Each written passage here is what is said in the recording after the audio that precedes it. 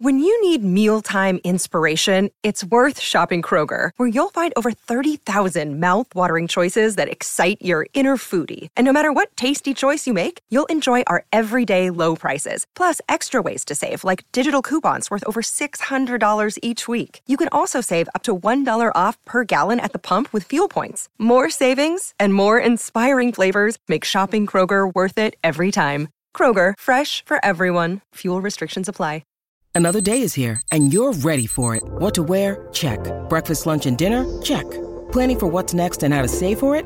That's where Bank of America can help. For your financial to-dos, Bank of America has experts ready to help get you closer to your goals. Get started at one of our local financial centers or 24/7 in our mobile banking app. Find a location near you at bankofamerica.com/talktous. What would you like the power to do? Mobile banking requires downloading the app and is only available for select devices. Message and data rates may apply. Bank of America N.A., member FDIC.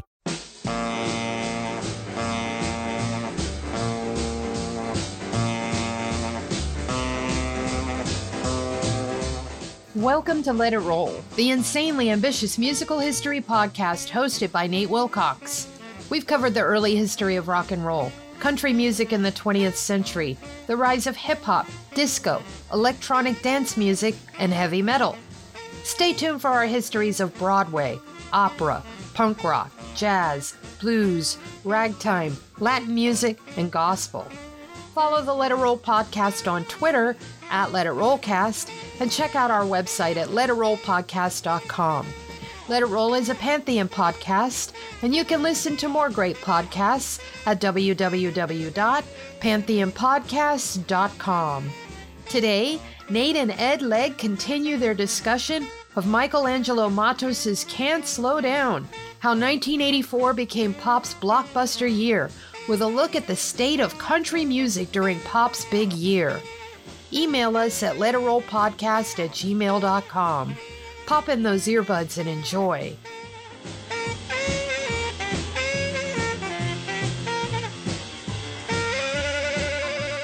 It's time to let it roll. Or should I say 80s roll? That's right. I'm your host, Nate Wilcox, welcoming back Ed Legg to continue our discussion of Michelangelo Matos' Can't Slow Down, how 1984 became pop's blockbuster year. And this week, we're covering the chapter at the 13th Annual International Country Music Fanfare in Nashville, June 4th through 10th, 1984. Ed, did you make it to the fanfare that year? I did not, but the year before I was in a press box eating press box food across a table from Kenny Rogers and Miss Marion, his wife from Hee Haw. Wow. Because he had it, his ranch was near Athens, and I was covering Georgia football, and I guess he came up and he probably ate in the press box because we were probably less likely to bug him. That's probably a wise call. I mean, the man was at the top of his field at that point in time. And absolutely. Printing his own money, basically.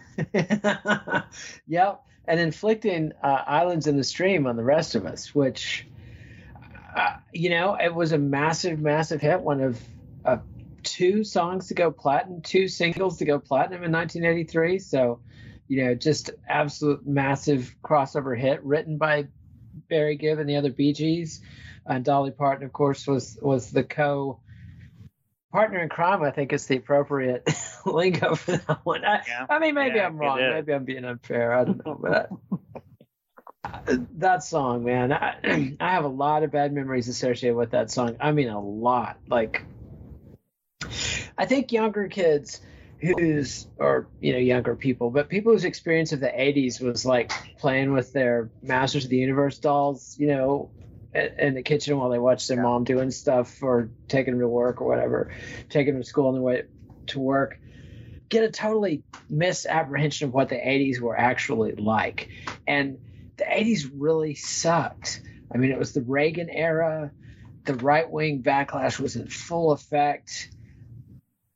The homophobia and racism was off the charts. It was just, and I just associate, waiting for having tires changed some awful place and listening to Islands in the Stream, not listening to it, but having it forcibly placed in my ears. So it was, painful stuff. But the chapter covers the way Fox News is on in hospital waiting rooms now. Yes. Yes. It's not that that's bad. I'm kidding. But yeah, of course. But it was. It is bad. Yes. It is all bad. But the chapter doesn't start with that. The chapter starts with the fanfare with an announcement that Willie Nelson will be signing autographs at the CBS Records booth. Oh no, he won't. Like that's the. And I mean, obviously Matos wasn't there, and he's doing the stuff from articles. So he found some article that had that little touch of Willie Nelson's going to be there, and no, he's not. But they talk about Kenny and Dolly, of course, but they also talk about Willie, and Willie was the biggest star in this period, and it's a country star in this period. And it's interesting, but it's true. Willie was by far the biggest pop crossover artist out of all these characters. I mean, bigger than Dolly, even bigger than Kenny Rogers, because, as big as, say, The Gambler was in the 70s or Coward of the County, Willie was even bigger. He didn't even perform on Lukenbach, Texas, but it mentioned his name. So, and it was just one of many hits. And I think he didn't talk about the Merle Haggard crossover duet that Willie had in 83, Poncho and Lefty, that was a massive hit. And I think also a crossover hit to some degree. But of course, in this season, Willie is really pushing To All the Girls I've Loved Before. I guess he didn't really have to push it. He just put it out there, a duet with Julio Iglesias. And this thing was, that single was omnipresent. And sad, it pains me to say this, but it wasn't any better than Islands in the Stream. Am I wrong? The only thing better was that Willie was singing on it. That's true. Willie had cool points, but Dolly's as cool as Willie, or close. Maybe not. Well, that's quite. True. That's true. But you're right. She's universally beloved, and yet that's true. that talented like Willie is. She's a franchise like Willie is too. You're right. And I don't want to diss Kenny Rogers. I love Coward of the County, which is a testament to my own bad taste, but. He had Kenny Rogers in the first edition in the 60s with Checking In to See What Condition My Condition was in. And I think, he didn't write that obviously, but it was a massive hit and long career. But by the early 80s, Kenny Rogers had really curdled.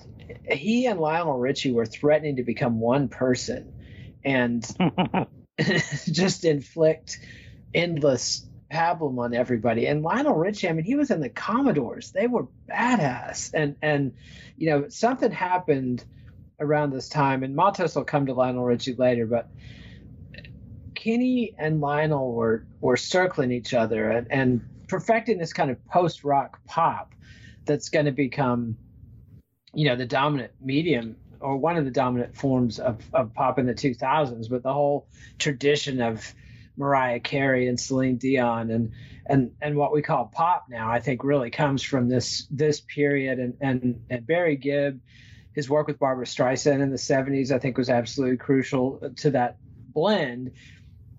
And maybe you could even blame Willie Nelson for some, I don't know that you blame, but I don't know. There was an interesting thing going on. And one thing that was interesting was, Matos has a quote from somebody, from Jimmy Bowen, who was like the king of Nashville, and at this time, the record exec that was the king of Nashville. And he was saying, the reason that you had so much pop crossover in the early 80s was because the pop market was on its knees and it was really struggling. And so country was kind of filling in the gap. And then when pop got its act together in 84, country's back to the fanfare in Nashville, where it belongs. So, well, I guess we should go ahead and play our first song. And this is, of course, Willie Nelson and Julio Iglesias, To All the Girls I've Loved Before.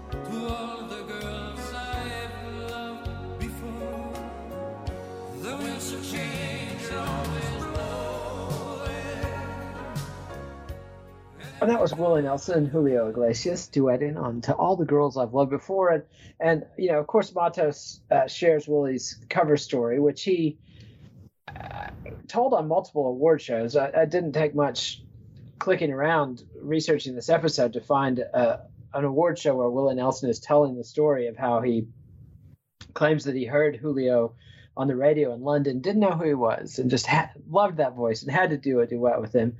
And then his wife tells him he's one of the biggest sellers on earth. I'm sure that had nothing to do with Willie's desire to do a duet with him. But it was an interesting career move, and it was an interesting period. I mean, Willie obviously started doing duets with Waylon Jennings, and then he's done duets with Ray Price and George Jones and Merle Haggard and Johnny Paycheck and many others. But by this point, he's just doing duets with pretty much anybody and getting bigger and bigger. And I think Matos has a great sentence here that he says, by 1984, Willie had pulled off the most unheard of type of crossover, completely ubiquitous, yet so subtle that no one minded. And I've never really heard anybody complaining about Willie Nelson being overexposed. I mean, I'm sure somebody hates Willie Nelson, but I've never encountered this person. Have you ever come across anybody who hates Willie? No. And I mean, the thing that about Willie that I can't quite transcend is that my dad's best friend he worshiped him to the point that one time we were watching SNL and Willie came on, and the next day my dad was talking about his friend about it, and his friend was furious that he didn't call him that instant, which at that, it was midnight on the East Coast, and his friend's mad because my dad didn't call him because Willie was on there. I mean, that's how much he loved Willie. And it kind of ruined, when your dad, I mean, I'm from the rock, I'm from the generation gap generation. And when your dad's liking this stuff or your dad's friend, it's hard. It's making it harder for me, but I still adore him, and he's unimpeachable, which I think Dolly is too. I think that's really a good comparison. Why didn't they do a duet? Or maybe they did. I'm sure they did some duets, but nothing's jumping out at me.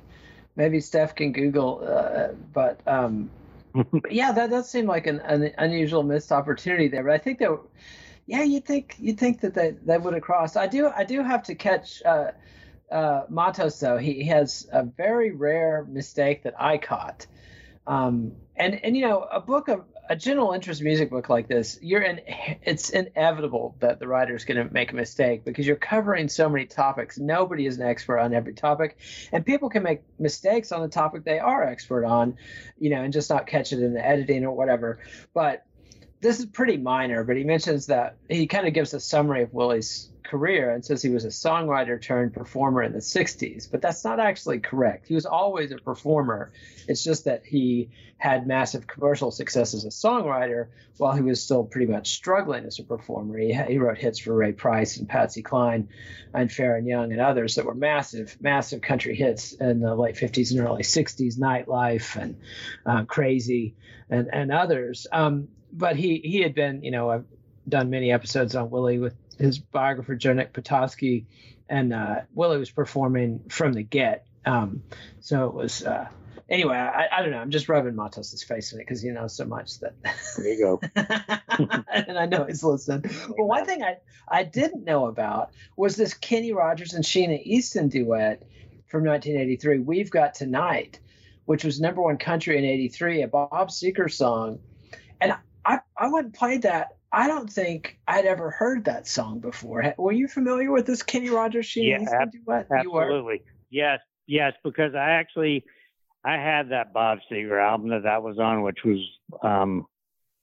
one of my less proud album purchases looking back now, from 1978. So I knew that song. And I mean, when that song, I remember when it came out, and it was on that same radio station in Columbus, Georgia, that, the hit station. And so it was, and she was, then she did the Prince thing right after that, or pretty soon after that. 85, I think it was early 85 when that Prince produced thing came on. You know what I'm talking about?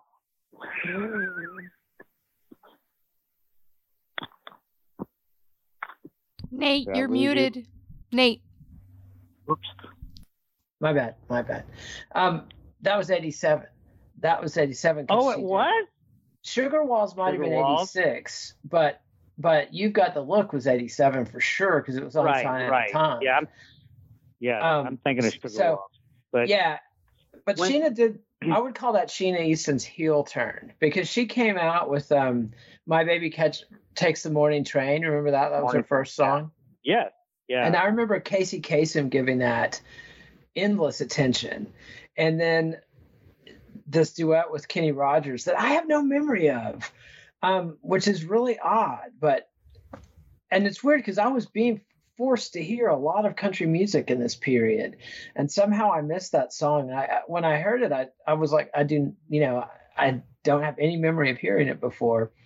But anyway, it was interesting. I mean, Sheena Easton was like the ultimate kind of pop chameleon in this period, and then does her heel turn in the late 80s when she starts working with Prince and doing more kind of sexually explicit stuff, and obviously, a very erotic duet with Prince, who's inherently scandalous, plus the whole interracial aspect. So I don't know, I've got some admiration for Sheena Easton. I'm kind of curious what became of her in the rest of her career, but I guess after you've worked with Kenny Rogers, you're ready for anything. It's kind of okay. Well, I mean, again, he was at that point that no matter what he did, he actually got into photography. And again, this was something that people my parents' age bought. It was his book of photographs of famous people.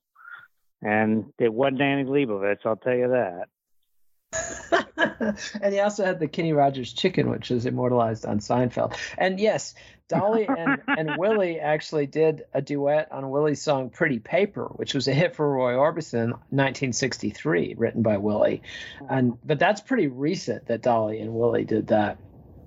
So they didn't do a duet in their high water mark in the 80s. But so then he gives some background on the fanfare and also its role in the tourism industry in Nashville. So, you had Opryland, which was built by the Grand Ole Opry, a complete music amusement park. You also had Conway Twitty's Twitty City and Music Village. Dolly Parton had her own retreat and amusement park that talks about the Bill Monroe Bluegrass Museum, which opened that year. And so that tourism in Nashville, country music tourism, drew 7.4 million tourists in 1984. And I don't think it's slowed down since. And it's so funny.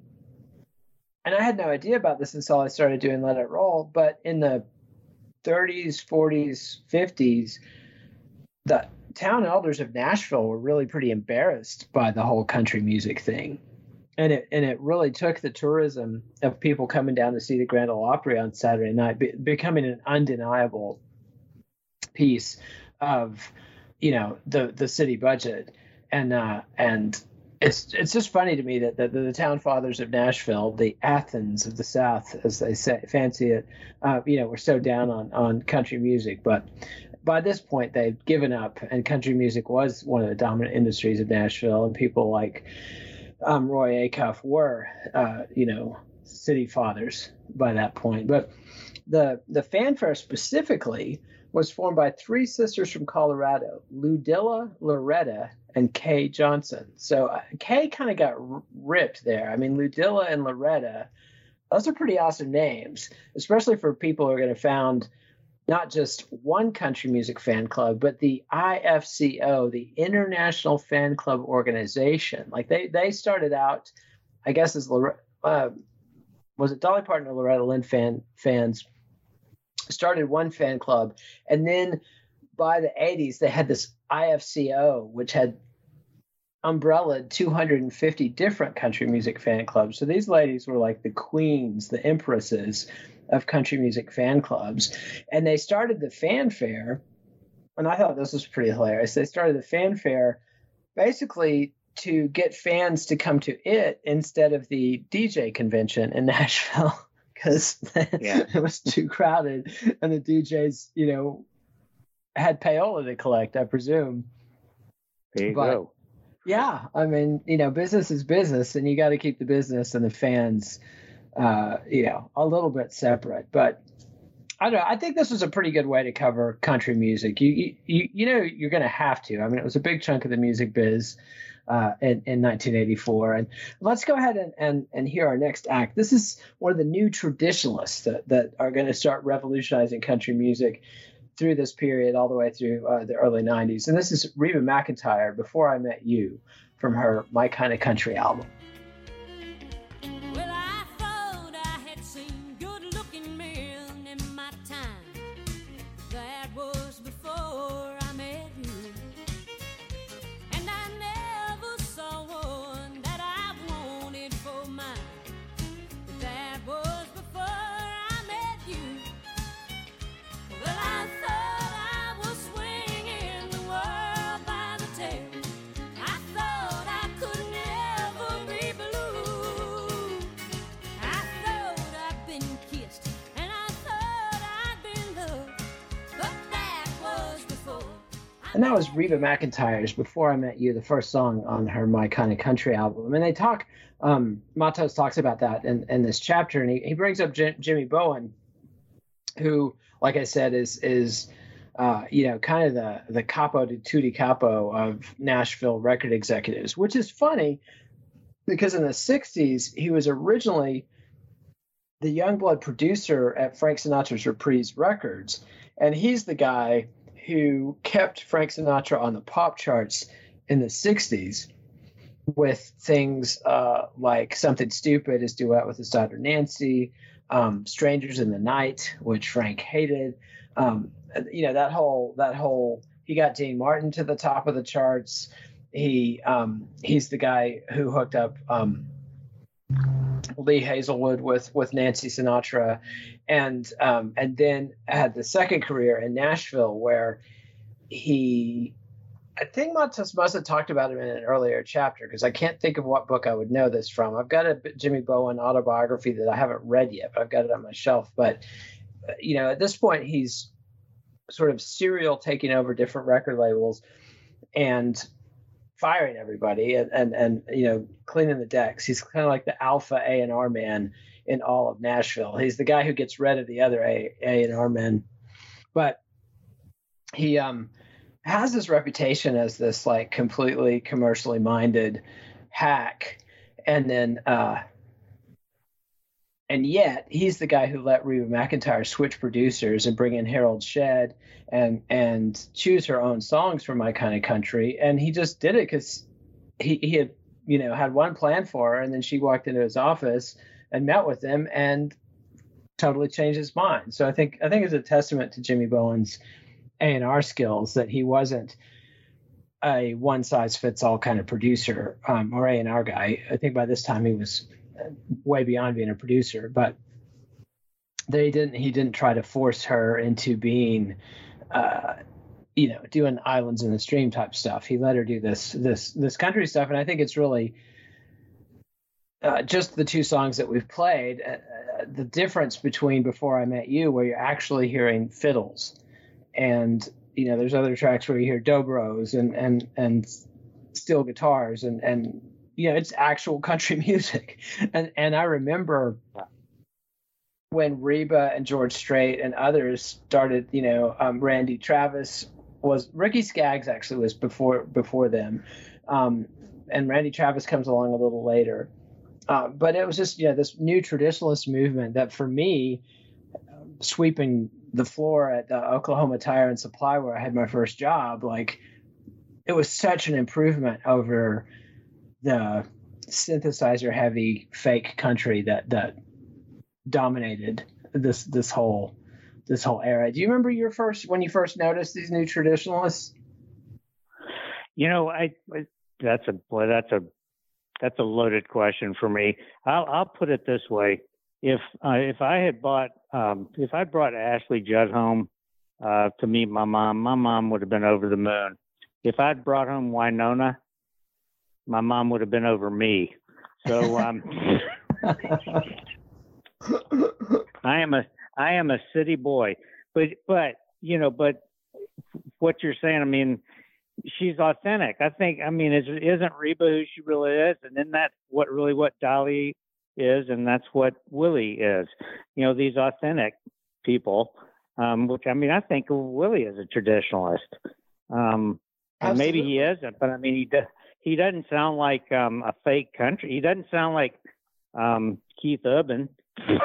No. Although, you know, I wouldn't knock Urban too much. I mean, but that's a whole separate topic. But the thing about Willie, yes, is that the outlaw movement simultaneously was sort of a neo-traditionalist movement in the 70s, and it was a big crossover movement because it was this generation of country guys coming to terms with rock and roll. And Waylon Jennings in particular was, I mean, he played bass with Buddy Holly and literally on Buddy Holly's last tour. So he was always a rocker. And when he made his big break in Tucson, it was, you know, more rock and roll than what Buck Owens and Merle Haggard were doing in Bakersfield. And Nashville tried to force him into this country folk bag that was an awkward fit for Waylon, and they didn't have any idea what to do with Willie through that whole period. And so in the 70s, when they got their freedom, their stuff was, you know, closer to rock and roll than traditional country, and yet it was truer to the spirit of traditional country than the countrypolitan stuff that they were competing with. So Willie's kind of an odd case as a crossover artist. But then you hear stuff like, I mean, I love their version of Pancho and Lefty, but it's very synthesizer heavy and very 80s production style. And of course, what he's doing with Julio Iglesias is 100% 80s production style. Yeah. And so when Reba and George Strait come along and they're doing fiddles and doing these pretty dry production styles, not a lot of reverb, just, you know, Beatles style dry instruments, really cut through. And like, you know, you mentioned the Judds, and he talks about the Judds quite a bit. Naomi and Winona, the mother and daughter duet. And one thing I learned here I didn't know was that their given names were Diana and Christina, respectively, and they rebranded themselves Naomi and Winona Judd pretty cleverly, I think. I mean, it definitely. I agree. Yeah, it makes them seem more country, like the women who started the fan club organization. Yeah, you know, they've got more country names then. How much do you think Outlaw set up the new traditionalists, or did it have anything to do with it at all? It did and it didn't. I mean, I think that the outlaw country guys were self-conscious posers in a way. Like you know, Waylon would have his Telecaster with that leather, like he had a Telecaster that somehow had been covered in leather, the hand embossed, you know, leather, and always wears black and the big hat. And Willie, you know, always had the bandana and the ponytails. And, you know, then you get characters like David Allan Coe that are just completely over the top with that kind of image stuff. Yeah. And you know, Hank Williams Jr. kind of rode that outlaw wave too, when he rebranded himself as his own person rather than it being a revival act for his dad. You know, I don't know. That's an interesting question. Let's take the sponsor break and let me mull that, and I'll come back with some brilliant insights. Right. Hello, Pantheon podcast listeners. Christian Swain here to tell you more about my experience with Raycon earbuds. Our family now has 3 pairs of Raycon earbuds around the house, and my wife just grabbed a pair of the Headphone Pros to replace some headphones from a company that was double the price. And yes, she loves them. Now, if you haven't pulled the trigger on a pair of Raycons, or even if you have, but you're in the market for another pair because they're just that good, well, now is the time to check them out, because they just launched their upgraded model of the best-selling everyday earbuds. With Raycon's upgraded everyday earbuds, now you also get active noise cancellation, ergonomic design, and multi-point connectivity that lets you pair with 2 devices at once. New quick charge function, 3 customizable sound styles, plus awareness mode. Available in a variety of vibrant new colors to complement any and all skin tones. I even have a pair of earbuds in a cool green color. I have tried just about every earbud known to humankind, and these Raycons are fantastic.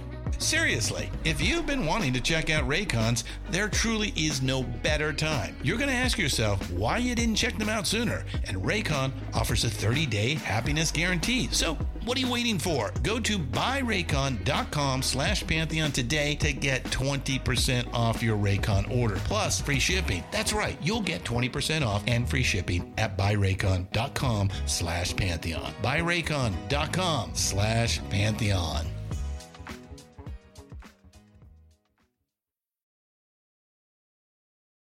Actually, my impression is that the New Traditionalists really came more out of the bluegrass scene, and also, like, Ricky Skaggs was straight out of the bluegrass scene, and John Anderson was also not the bluegrass scene, but very much a traditional country artist. And the way they positioned themselves, George Strait dressed like a real cowboy, but the kind of real cowboy that you might see at Texas Tech or Texas State, not the kind of cowboy like Waylon Jennings that you might see hanging out with the Banditos or the Hells Angels, like a very different sort of preppier, mellower kind of. It was a very 80s sort of thing, like button down shirts and stuff, even with the cowboy boots and the cowboy hat. So it didn't have that self-conscious, I'm on the edge or I'm close to rock and roll vibe at all. It was very moving away from rock and roll. So yeah, I don't know. I mean, I definitely think that the outlaw movement and then the swing back towards pop country, you had the outlaw movement from like totally dominant from like 76 to 80.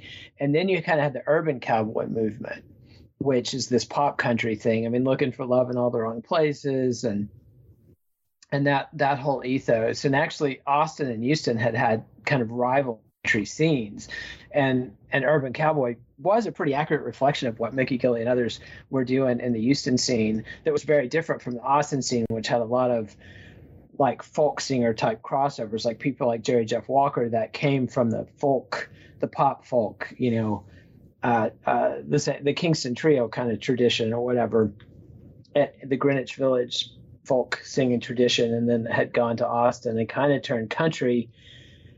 And then Willie and Waylon came along and kind of took over that scene and took it national in a big way. And then you had the urban cowboy movement, which synced up with Dolly going disco and Kenny Rogers going pop country, and becoming this dominant force, and his alliance with Barry Gibb and Lionel Richie and these other pop figures.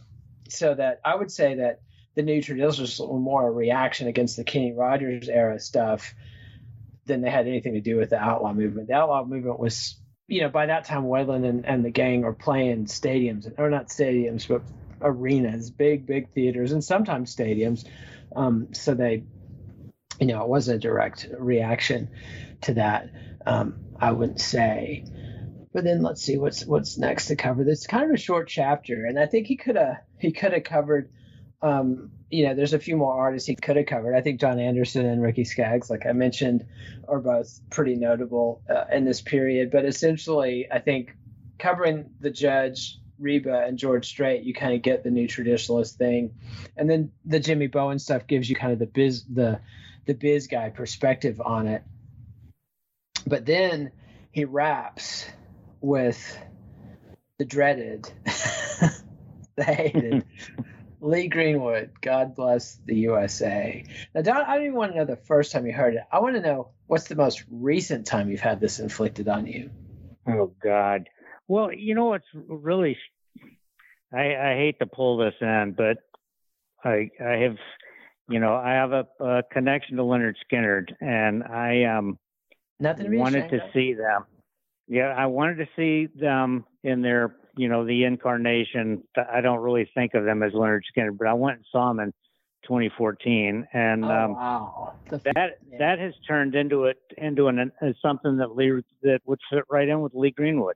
And here's why: they've turned Freebird into like an American anthem. And with they've started using the bald eagle, And that's been going on for a while. And that's just deeply disturbing to me. And it's so post Gulf War, it's kind of that whole thing. And I mean, I've heard it at baseball games. That's my country music loving wife, loves it when it comes on, because she can kind of give me a hard time because she sees me turning green, and not because I like Lee Greenwood, but and I mean, is that enough? Is that tell you enough? Because I think that sets up my latest trauma tale of it, which was taking my kid to a Cub Scout camp out on the USS Livingston, and you spend the night in this giant aircraft carrier, and this thing is enormous, and it's haunted. It is absolutely haunted. It is creepy, and it's huge, and you walk around in the bowels of this thing, and there's lots of dark passageways you do not go down, but there's lots of lit passageways that you go and take the tour, and they have like a screaming mannequin. Like, they have this dentist office set up where they show you the World War II dentist just horrifically yanking teeth out of some poor soldier's head, sailor's head. And they've got a recording of this guy screaming. And so my little kid was terrified because we're walking through this ghostly, haunted aircraft carrier. And then, of course, at the big muster, everybody has to stand in line with their troop and their pack and all this stuff. And of course they play God Bless the USA and turn it into a full-on fascist rally. And it was just like, yeah, it was brutal, after like 3 hours of sleep on these hideously uncomfortable bunk beds and eating the worst food ever. And then they whip out the God Bless the USA, and just with no mercy whatsoever. And it's very much an 80s song. Like, I mean, I remember, do you remember Dare? Yeah, Dare, of course. To keep kids off drugs. And they would, now you were in high school in the 70s. Were they doing that kind of crap in the 70s? No, they didn't do, Dare didn't start till the 80s, for sure. Yeah. I mean, there was they were still using scare tactics. And then then Campus Crusade started kind of getting in, kind of worm their way in a real weird kind of almost obtuse way. They played us this video with the Eagles' Desperado on it, and I could never figure out what were they trying to do. Were they trying to get us to be Christians or trying to get us off drugs? Or both. Well, even Alcoholics Anonymous, resorts to the higher power card. But my first exposure to that particular brand of brainwashing was the guy who claimed, at least, that he was the real life inspiration for Beretta. And his gig had devolved into traveling around elementary schools and middle schools and giving these sort of scared straight speeches. And of course, he's a Brooklyn guy, like he wasn't a country person. But the next year, we had the full-on Dare rally, which was an absolute fascist, no holds barred, using drugs to terrorize people.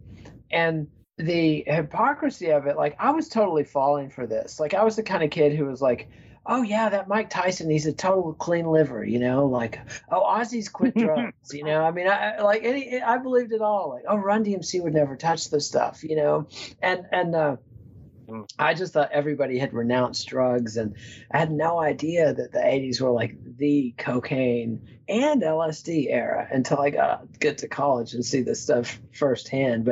And it seemed like every drug dealer I knew in the late 80s or early 90s had a Dare t-shirt that they would bust out. Yes.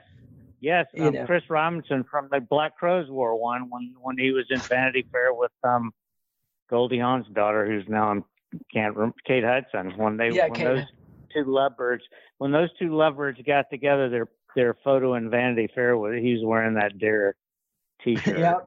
Yeah. It became this classic irony thing. But God Bless the USA never got that full ironic treatment because the people who take it seriously have never let it go. I mean, it is still this anthem.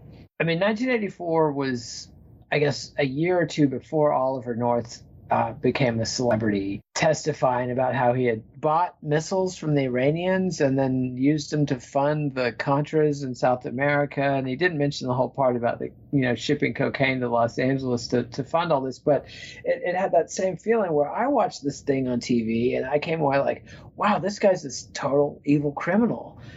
I bet people are going to be really mad. And then I come to school the next day and everybody loves Oliver North, like they're waving flags and saying, if you don't love Oliver North, I'm going to punch you. And that was exactly the ethos that God Bless the USA just absolutely captured. And I don't know if you've looked at Lee Greenwood, like gone back and looked at some of his videos and stuff from the 80s. And he dresses like he's in a Huey Lewis cover band. He does not, there's no country aspect to this at all. And yet he's more true to the country ethos in some ways than anybody else. I mean, it's really fascinating stuff. I think this is going to end up being a shorter episode because it's a shorter chapter, but this Lee Greenwood phenomenon, and I'm not going to play God Bless the USA. You can go hear that on your own dime, but let's go ahead and hear Lee Greenwood's Going, Going, Gone, which went #1 country. And this is as pop country as it gets.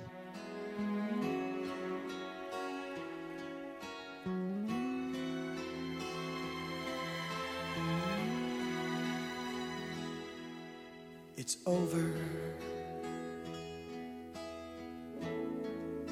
I left the door unlocked again, but this time someone new walked in while she was all alone.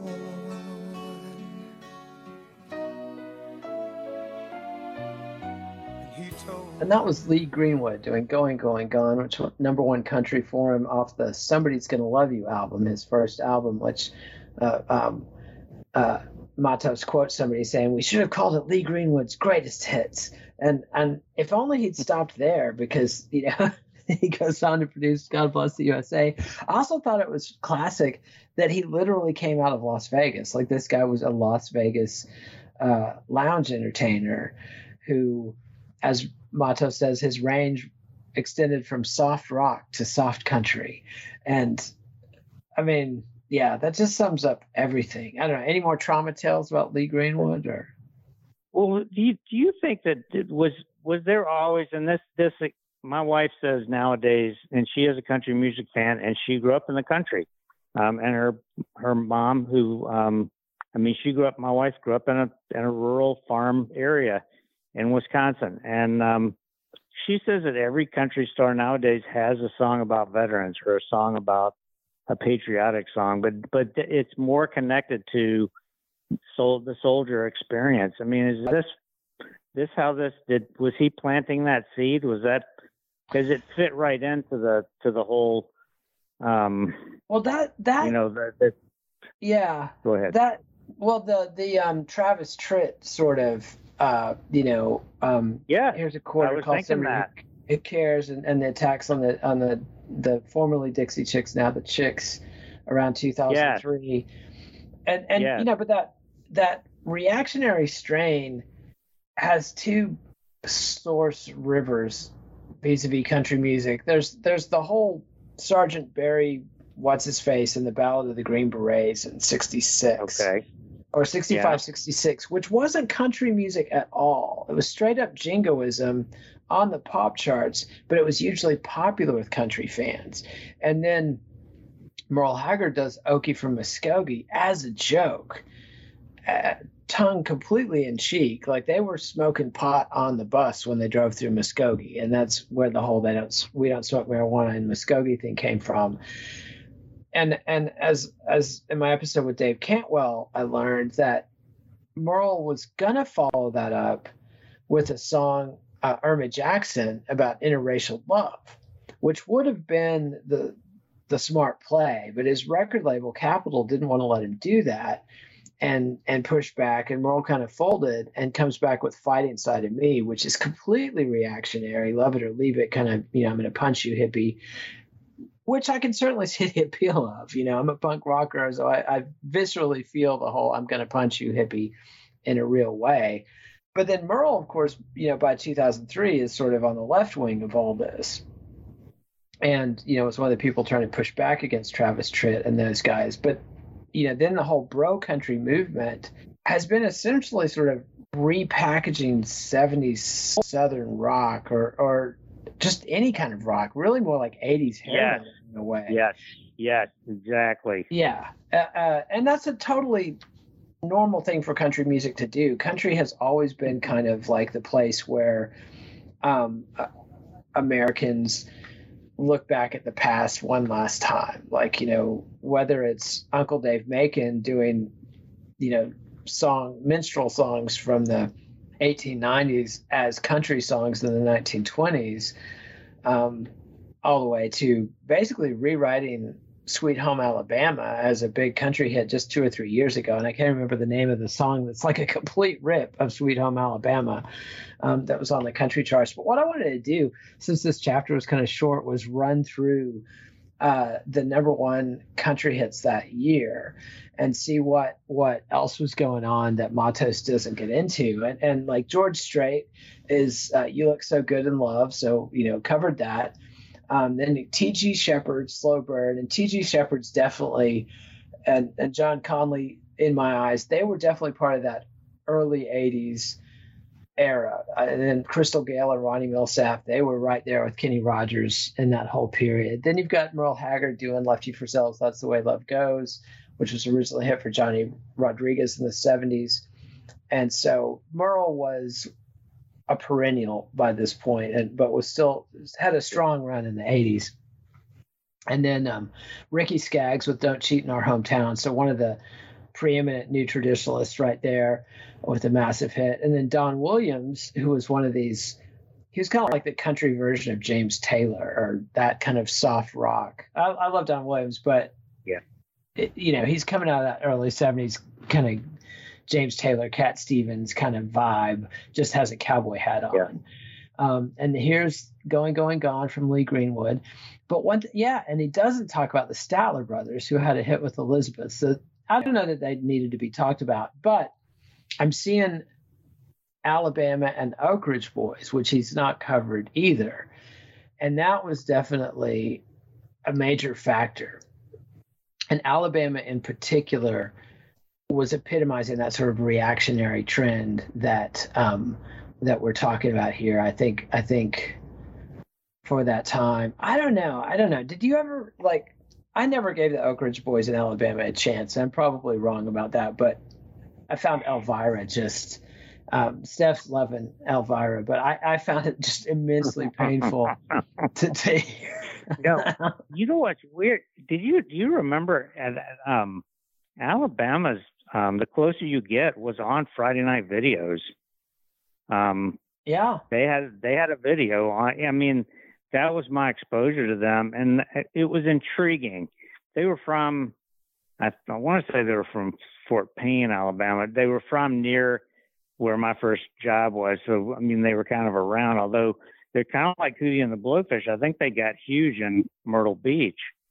And I'm really talking kind of way out of my league, but they did come to my attention. I had friends in college who liked Alabama, and they definitely had a brand that kind of a bro brand. Like one of them was in the same fraternity as my next door neighbor, and they, one of their albums, they were all pursuing their hobbies and everything. And then that seems like another band that just was printing money by that time. Yes, they absolutely were.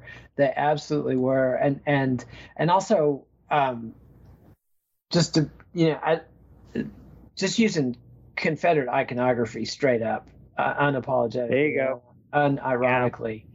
But without seeming racist. It was just the kind of thing you could get away with. I mean, Hank Williams Jr. had a song called If the South Would Have Won, We'd Have Had It Made.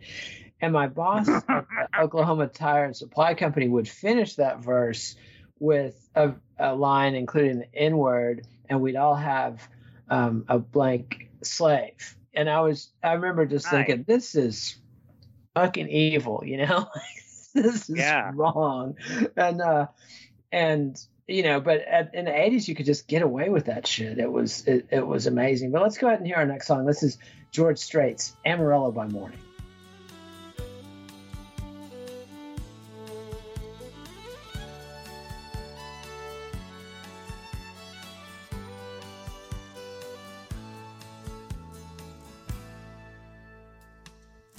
Amarillo by morning, up from San Antonio. Everything that I got is just what I've got on.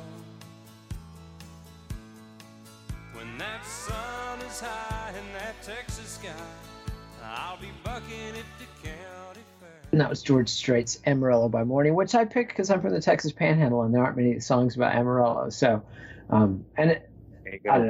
I don't know if they played that as much not in the Texas Panhandle, but you could not get away from that song in the Texas Panhandle. I have to tell you, like they played that shit all the time, and I liked it. I liked George Strait all the way through. But going back to looking at the charts, like you see Julio and Willie in their duet, and then also Eddie Raven, who was a big pop rocker around that time, and one song that wasn't a hit this year, but was on the radio constantly, Juice Newton. Oh, Juice Newton? I was going to ask you where you think Juice Newton fit in, because she started Queen of Hearts doing more pop after that. Yeah, Queen of Hearts and Angel of the Morning. She's one of the definitive urban cowboy era pop country people, along with Eddie Raven, that were truly rockers. I mean, I loved Angel of the Morning and Queen of Hearts. They were just badass.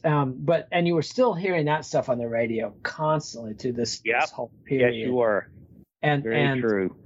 So it wasn't like it had gone away. And so this stuff like, the George Strait or the Reba or the Ricky Skaggs or John Anderson that might be breaking through, it would be coming through a thick veil of Kenny Rogers and Crystal Gale and Alabama and Oak Ridge Boys and Lee Greenwood. And it was a treat, the real hardcore country stuff, sounded a treat. And it's funny, the more I learn about this stuff, I just thought the Oak Ridge Boys were some hideous pop country confection. And yet it turns out they were legit gospel artists on the white gospel side of the line, and had put in like well over a decade of work in that circuit before they went into country. And like somebody like Ronnie Millsap that I just thought was just, everything I'd heard on the radio, and I heard a lot of Ronnie Millsap on the radio, I did not like, and I just thought it was pop country and insufferable. And then I find out he's like really a Memphis blue-eyed soul singer, blind, so blue-eyed might be an unfortunate turn of phrase to refer to Ronnie Millsap, but apologies there. But that's what he was. He was a white guy who sang blues and R&B and went country just because that was kind of the market he could get into. He never had any luck trying to go the R&B rocker route. I think he was just too late to the party for that. But he had a very successful country career, and it turns out he's a pretty respected musician. So it's amazing what kind of ignorance you can wallow in for years. That's like Glenn Campbell, who's a great guitar player, and I think one of the brilliant stylists of all time. And I would never have thought that. I mean, and actually, I really enjoy Hank Jr. I mean, I really enjoy his style when I'm not getting fed his bullshit. Exactly. That's the same thing with David Allan Coe. Like, Long-Haired Redneck is one of my favorite songs. And the only time I've ever had a chance to see David Allan Coe, it was in Austin in the 90s at a club that was, I knew as soon as I went in there, and it was full of Pikes, which is a fraternity. That these guys would all wear ropers, and it's a kind of boot, and they all had money, and it was like every one of them's dad was like the county attorney of somewhere, and they travel in these giant packs, and they would wreck your shit if you got crosswise with them or even just came to their attention. And as soon as I go into the Black Cat and it's full of Pikes, I'm like, oh, this is not what I was expecting. And Coe, has a whole album of like racist, sexist obscenities that he would sell out of the trunk of his car. And that was what he was playing, was these songs off that. And, you know, I had to leave before I was killed by pikes. And you know, it's very painful and embarrassing as a Southerner and somebody of Scots-Irish descent, which is more commonly known as rednecks, to be associated with these people who cannot give it up. And, you know, the Williams family were not slavers. They were not wealthy Southern aristocrats. They were trash, just like my family were, picking cotton and you know, falling for the old scam of you're better than the black people. Like, that's all you have to give us is just that one thing, and then we'll run with it. And it's just so embarrassing. And you know, that's one thing that was important about people like Willie Nelson and Johnny Cash and Waylon Jennings and Merle Haggard too, was that they were explicitly anti-racist. And, you know, Willie in particular was a big advocate for Charlie Pride and, you know, other black performers in country music. And it was a big part of the whole 70s feeling of kind of we're healing, you know, after all the unrest of the 60s. But it was also, sadly, I think, kind of functioned to make everybody think, well, we solved that problem. Now we can go back to being our stupid asshole selves. Yeah. And that's where you get Leonard Skinner, who, you know, Ronnie Van Zant in the 70s was clever enough to have somebody like Robert Christgau mulling his lyrics and wondering and giving him the benefit of the doubt over and over again. And, you know, Ronnie Van Zant, of course, died in 1977 in a plane crash, so that when Rossington and Collins, or Collins in particular, who just passed away, was running the band in the 90s and 2000s, they just took that stuff in the most jingoistic direction, like you were talking about. Yeah. And went so far with it that documentary they made, they worked really hard to try to deny that. Like, they realized that that's true. They had overshot. It's almost like they. Yeah, that was the theme, was like, well, you don't really know Leonard Skinner. And, you know, the beginning, they're showing people on the front row, and then they're showing that eagle, you know, the golden eagle on the piano and all that. And they're saying, there's this Leonard Skinner you don't know. That's the only Leonard Skinner that matters. And that's why they're still playing all but two of their songs are those Leonard Skinner songs from their Ronnie Van Zant songs. Yeah. You know, So we've kind of gone far afield from country of 1984, but this is just the kind of stuff for crackers like ourselves, if I can include in that category, that we have to deal with when these topics come up. You know, we're here to talk about Prince and Michael Jackson and Bruce Springsteen and Madonna and everything, and Matos brings up the country ghost out of our closet, or the skeleton out of our closet, and we have to confront this stuff. And so, you know, the takeaways are everybody loves Willie.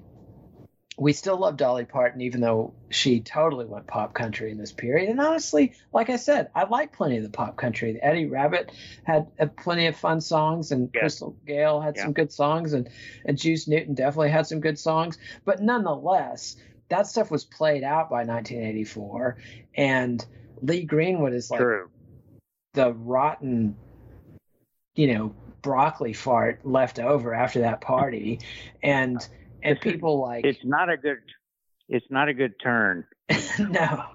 No, it's not. And yet the next generation is apparent and is here. The Judds, Reba McEntire, Ricky Skaggs, George Strait, those folks are having hits with this new traditionalist sound that's going to carry country all the way it's going to carry country into the Garth Brooks era. It's actually what's going to spawn Garth Brooks, who's going to then, and not that I think it's anything he did, but just his commercial success destroyed that era. And so country is about to go on a pretty exciting run. And it's interesting, like pop is having a great year in 1984, and I would say country is having a transitional year. So any final thoughts on the country of 84? No. You know, I'm glad I was thinking about Juice Newton. I'm glad you brought her up. And then she did Tell Her No. That was her follow-up to, and I don't know if it was a follow-up to Queen of Hearts or the other one. Angel of the Morning. And the crazy thing is that Juice Newton's either Queen of Hearts or Angel of the Morning was actually put out as a double A side by Capitol Records with Sheena Easton's Bond theme for Your Eyes Only, which is the weirdest pairing but makes perfect sense. And then, you find out that Sheena Easton and Kenny Rogers are having this huge duet, which I still cannot believe I missed. And I knew the Bob Seger version. As soon as I heard it, I was like, oh, that's a Bob Seger song. But somehow I swear I've never heard this Kenny Rogers, Sheena Easton song, which seems impossible because I spent the 70s and 80s listening to country radio non-consensually. Like, I did not have any choice. I had to hear country radio because it was the only thing you could pick up in the car. It was the only thing they played at the garage where I worked. It was just there. And yet I somehow missed Kenny Rogers and Sheena Easton's version We've Got Tonight. So there's always new things to learn, folks. That's the moral of the story. There's always more to learn. And next week, we'll be talking about hip-hop in 1984. So a very interesting year with Run DMC coming over, taking over, but you still have all the, Grandmaster Flash and the Furious Five. I think they'd broken up, but Melly Mel and the Furious Five was still going pretty strong, and you had Houdini going out there. So Curtis Blow is still a factor. So hip hop is going to go through a switch, and we'll talk about that next week. So Ed Leck, thanks again, and we've been discussing Michelangelo Matos's "Can't Slow Down: How 1984 Became Pop's Blockbuster Year."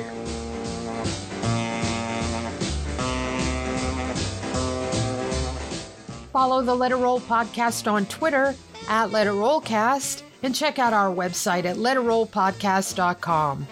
Thursday, Nate and Garrett Cash return with more of the Holy Roll series, this time discussing the Queen of Gospel, Mahalia Jackson. Let It Roll is a Pantheon podcast, and you can listen to more great podcasts at www.pantheonpodcasts.com.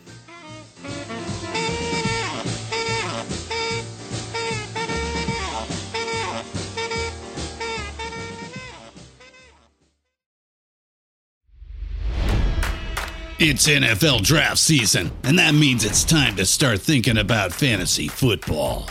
FantasyPoints.com features industry-leading experts and prognosticators using proprietary hand-charted data to help you score more fantasy points. FantasyPoints.com is the place to go for whatever kind of fantasy football you play. Whether you play fantasy football, daily fantasy sports, or do a little bit of everything, Fantasy Points has the meticulously researched content to guide you to victory. And why wait for the fall? Fantasy Points also covers the new spring football league, the UFL.